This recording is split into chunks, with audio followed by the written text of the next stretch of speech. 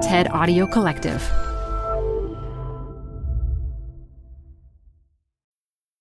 Hi, Manoush and Jen. It's Georgia here from Adelaide. I was so excited about blockchain and how it could change the world that I entered an idea in a blockchain competition. But now that I'm at the conference, there's all of these guys in suits and they're just giving each other money. And now there's finally a woman on stage, but she's singing a song about stripping. Help! Oh my goodness, Georgia. I started laughing and snorted the iced tea I was drinking out of my nose when I heard your voice memo. Help is on the way. I'm Manoush Zomorodi, and this is the last episode of Season 3 of Zigzag. If you've been with us all along, you know that each episode this season has mapped a moment on the so-called hype cycle. So the hype cycle has 5 phases. These are phases that any big, innovative idea has to go through to succeed, from the first trigger of innovation to the last phase, the Plateau of Productivity, which we're going to get into today. As an example of the hype cycle writ large, we've been telling the story of one town in particular, Messina in upstate New York. Messina's been a bit of a mecca for Bitcoin factories that produce virtual money and need a lot of electricity to run. These factories have made their owners some real money, but they've brought few much-needed jobs to the region. And so the question we've been asking is, will Bitcoin, innovative blockchain technology, will it help get Messina out of the economic depression that it is in? Or is it just hype? To be clear, some innovations never get out of the hype cycle and go on to become productive and real. Some get stuck in the hype cycle for a long time, but eventually do get out. It can be hard to predict and confusing. Like Georgia, that listener who found herself in a sea of suits at a blockchain conference, asking if it was a fluke that she was there, or if she really was in the right place and using the right technology to make the world more equitable. Georgia said the singer was great, by the way, just that she wished she hadn't been the only woman on stage. Anyway, on this episode, why and how some innovations do succeed. Moments when an idea or even a relationship does make the world a little bit of a better place. Or it doesn't, and we just need to call bullshit. That's right after the break.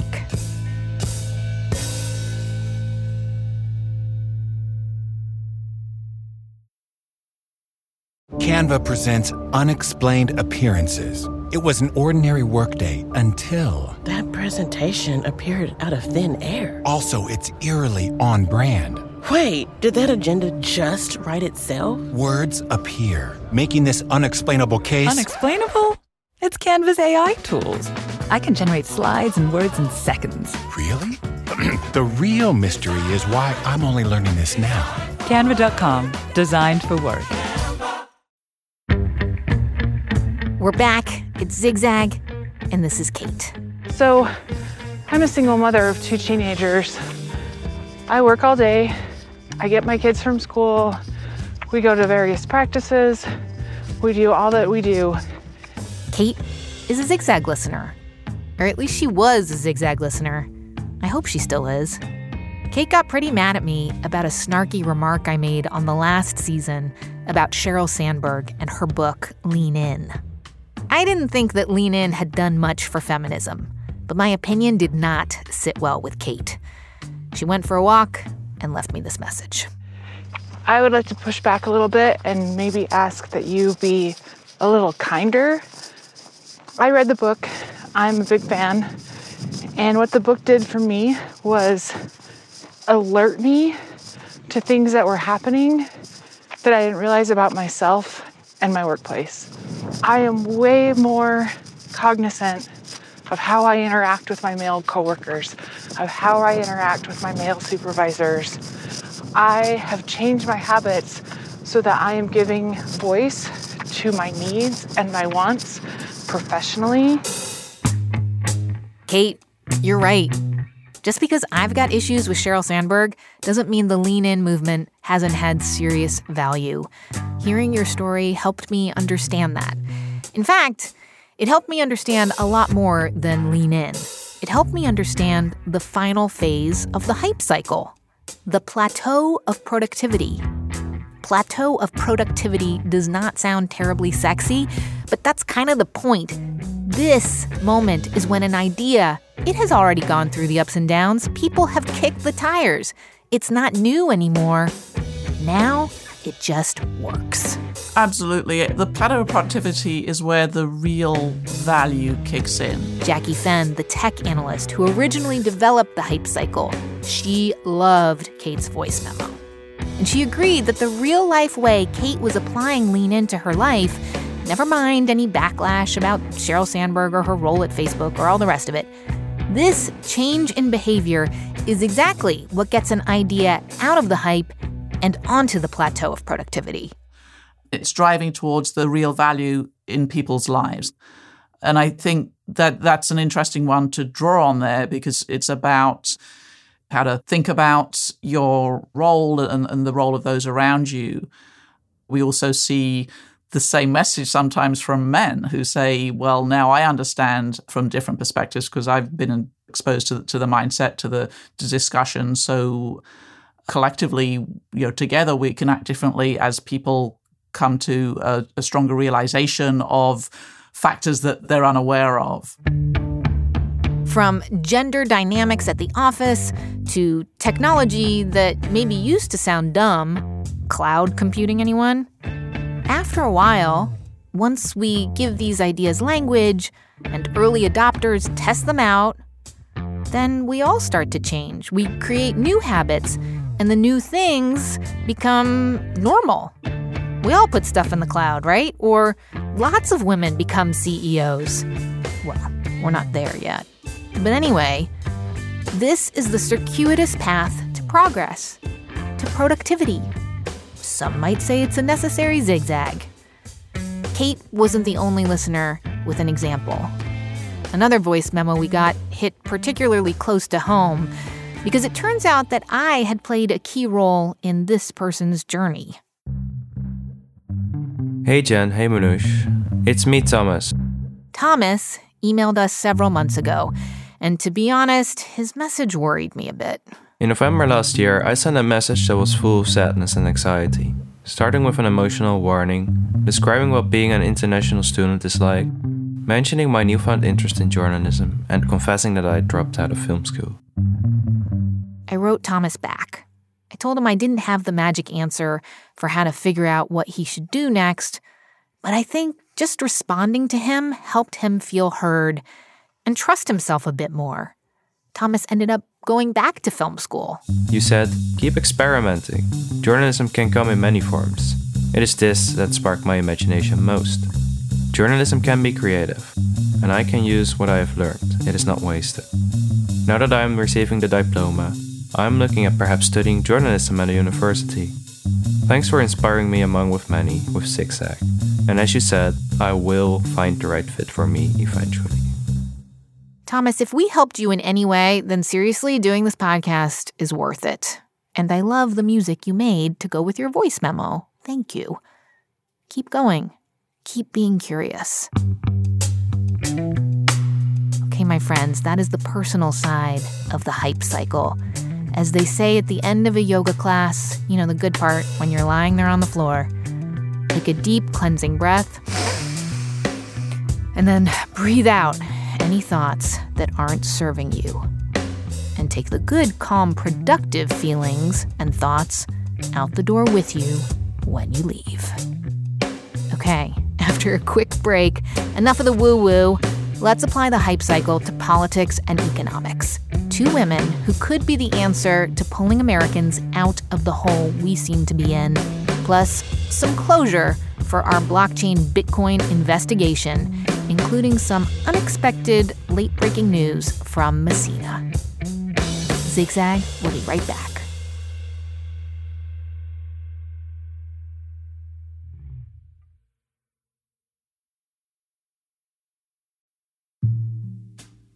We're back. And if you think about it, smaller cities in the United States have become living labs for big tech companies to test out new innovations. There's a great article about it in Axios. I will link to it in the newsletter this week.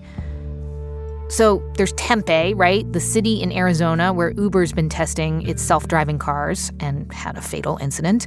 There's Kyle, Texas and Orange, Texas, where new automated license plate reading tech can immediately tell a police officer if you haven't paid that parking ticket.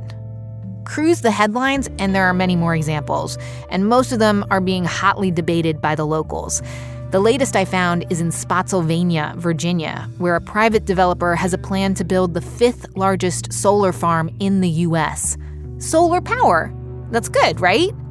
But in Spotsylvania, as with many of these high-tech projects being tested, some of the residents aren't happy about being the guinea pigs. Here's a clip from the local radio station, WAMU. Opponents have a long list of arguments against the project. For one thing, it's too big, half the size of Manhattan. Fawn Lake resident Kevin McCarthy. This is just the wrong scale. It's the wrong place. If you want to start solar in Spotsylvania, we should start small. That's the debate going on in Spotsylvania, but it's happening all over where locals and officials and the companies don't always agree about whether these projects are good for the community.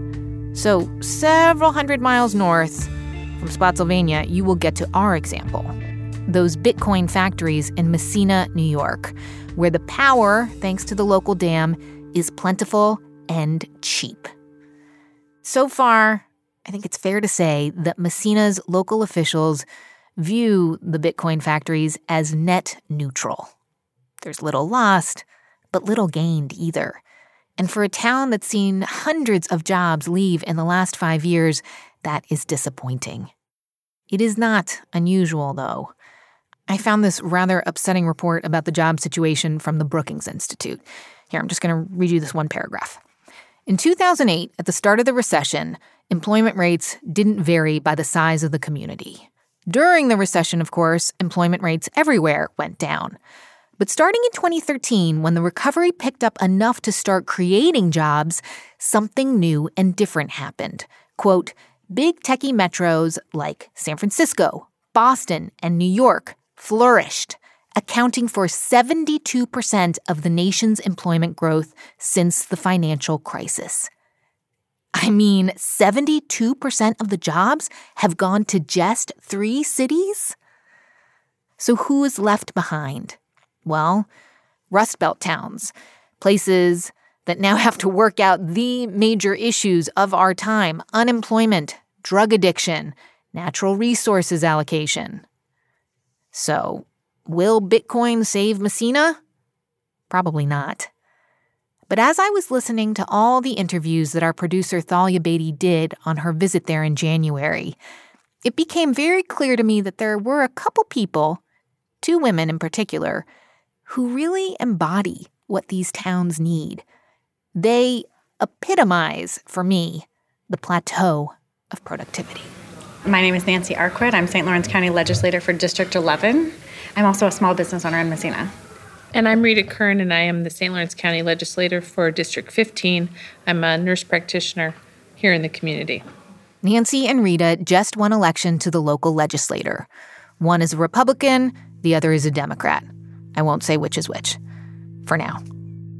They've become friends, partners, doing the grunt work that local governance requires. Because the path to progress is long. Productivity is about hard work. That's the reality. Here is Thalia's final audio postcard from the North Country. And see if you can guess which woman is the Democrat and which is the Republican. Did you guys know each other before you joined the board? No. And did you meet each other on the campaign?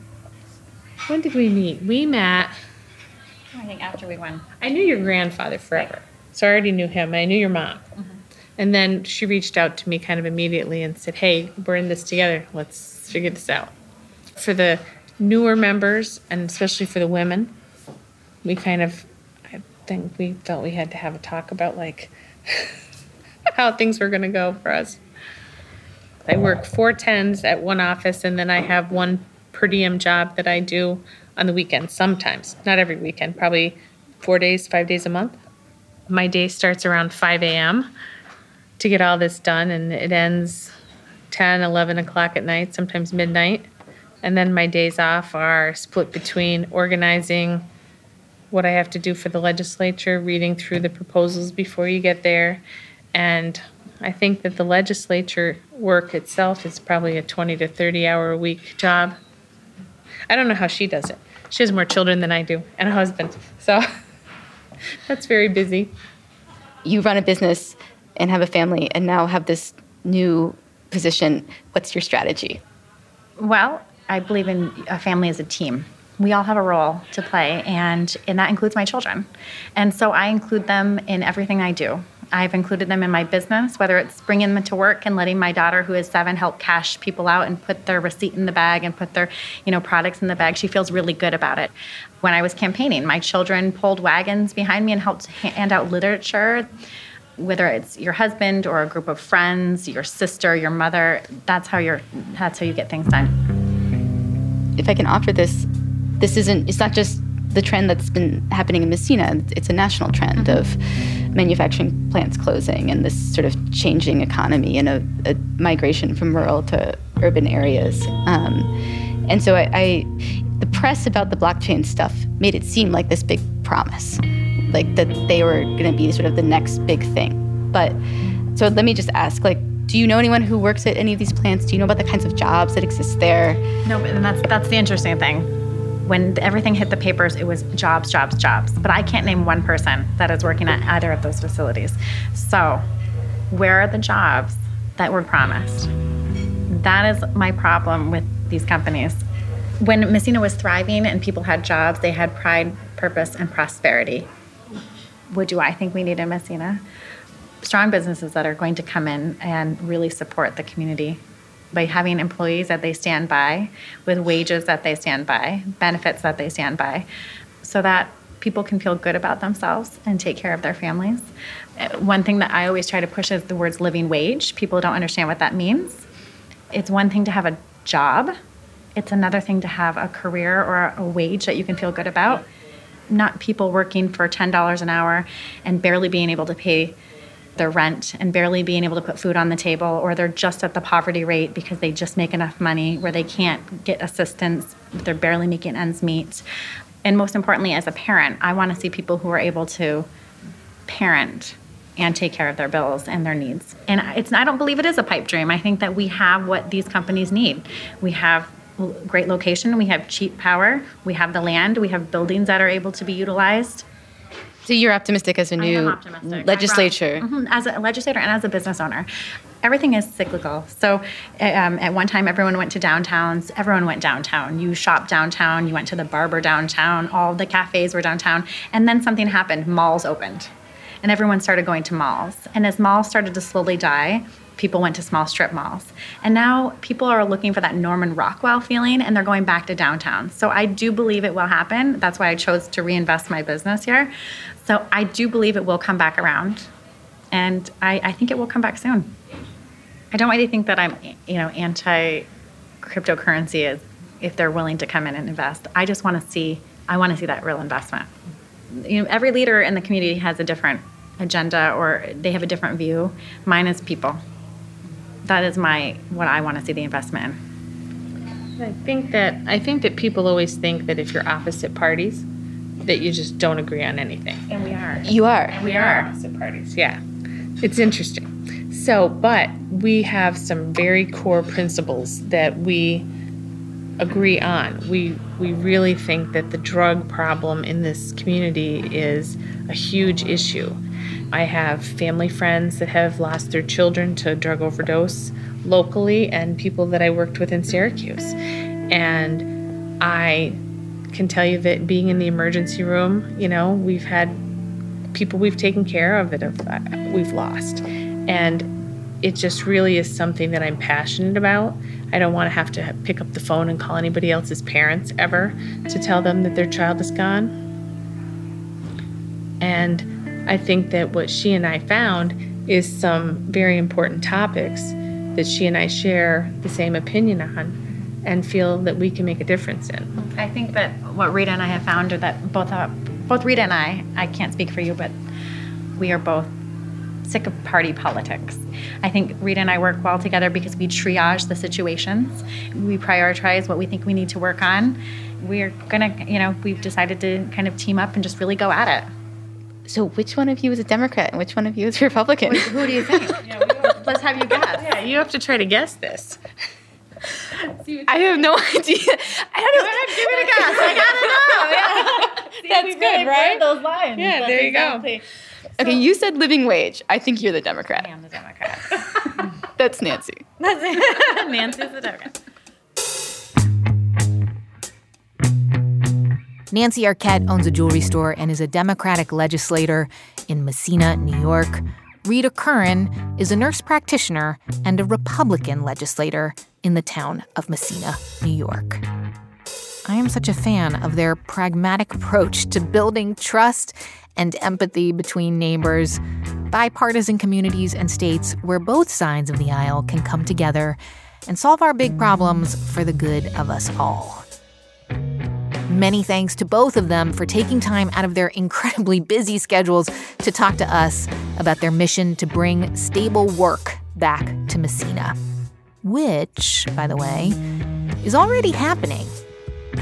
Just as we were finishing up this episode, we got some late-breaking news from Messina. Here was the headline on WWNY-TV. Tonight, a new deal that brings job security to hundreds of North Country workers. The governor announcing this agreement in Messina. Alcoa, the local aluminum factory, made a deal with the state power authority to keep getting cheap power. Enough to keep its operation going in Messina and save 450 jobs there. As Senator Chuck Schumer put it, the entire Messina community can breathe a big sigh of relief and look to the future. But I just want to flag something. The agreement is for 7 years. And then the relationship between the industry, the locals, the government, and the New York Power Authority has to be negotiated and figured out all over again. The cycle continues. What a fascinating ride we have had on the hype cycle on this third season of Zigzag, huh? All right, so what happens next? Well, I'll tell you what happens next. Season 4 happens next. And it starts on Thursday, April 11th. We have been cooking up some good stuff for you. Because whether it's our jobs or our companies or just how we design our lives, I think so many of us are rethinking how we define success for ourselves and for society at large. And we are going to continue to map out how we move forward. We've got great conversations with people about the future of work, the future of women in work, the future of capitalism, the future of how we make companies that actually show that they care about society and make money. Is it possible? We're going to find out. So if you're not subscribed to the podcast, click the button on whatever podcasting app you're listening to. Make sure you get the episode delivered automatically in case you don't remember that April 11th is the important day. And sign up for the Stable Genius newsletter. Go to zigzagpod.com, and at the bottom of the page, you will see a box to stick your email in. We will never spam you, I promise. If you have trouble signing up, just email us at zigzag@stableg.com, and we will do the signing up for you. There's been beautiful artwork to go with every episode this season from the fabulous illustrator Sarah Wong. You should check that out too. Again, zigzagpod.com is the place to go. Okay, I'm going to talk to you in a couple weeks. I miss you already. Zigzag was produced by me and Jen Poyant. Matt Boynton is our audio engineer. David Herman is our composer. Many thanks to Anya Jajik, Dan Dzula, and Kieran Kay for their help, too. And a very special thank you to producer Thalia Beatty for her reporting on Bitcoin and Messina this season. Thalia is going back to working in the realm of fact-checking and verifying information. She's just taken a job with our friends over at ProPublica, and we wish her, and of course them, the very best. Zigzag comes from Stable Genius Productions. We are proud members of Radiotopia from PRX. I'm Manoush Zomorodi, and thank you so much for listening. Hi, Manoush and Jen. This is your fan, T, in Sisters, Oregon, at the edge of the desert where it meets the pines. The thing about the hype cycle and applying it to all creative endeavors is that it assumes that productivity is really the goal. Really having an end goal at all can get in your way. The creativity itself is what's fun. And so the peak of inflated expectations is only a bummer if you honestly think all these fantastic ideas should play out according to your expectations. This all sounds very like Buddhist, and I'm not a Buddhist, but I really think the roller coaster ride is the fun. And ironically, you're more likely to end up with a successful project and something you do feel good about once you let go of all those worries. So that's my experience. Hope it's useful to you. Ciao. PRX.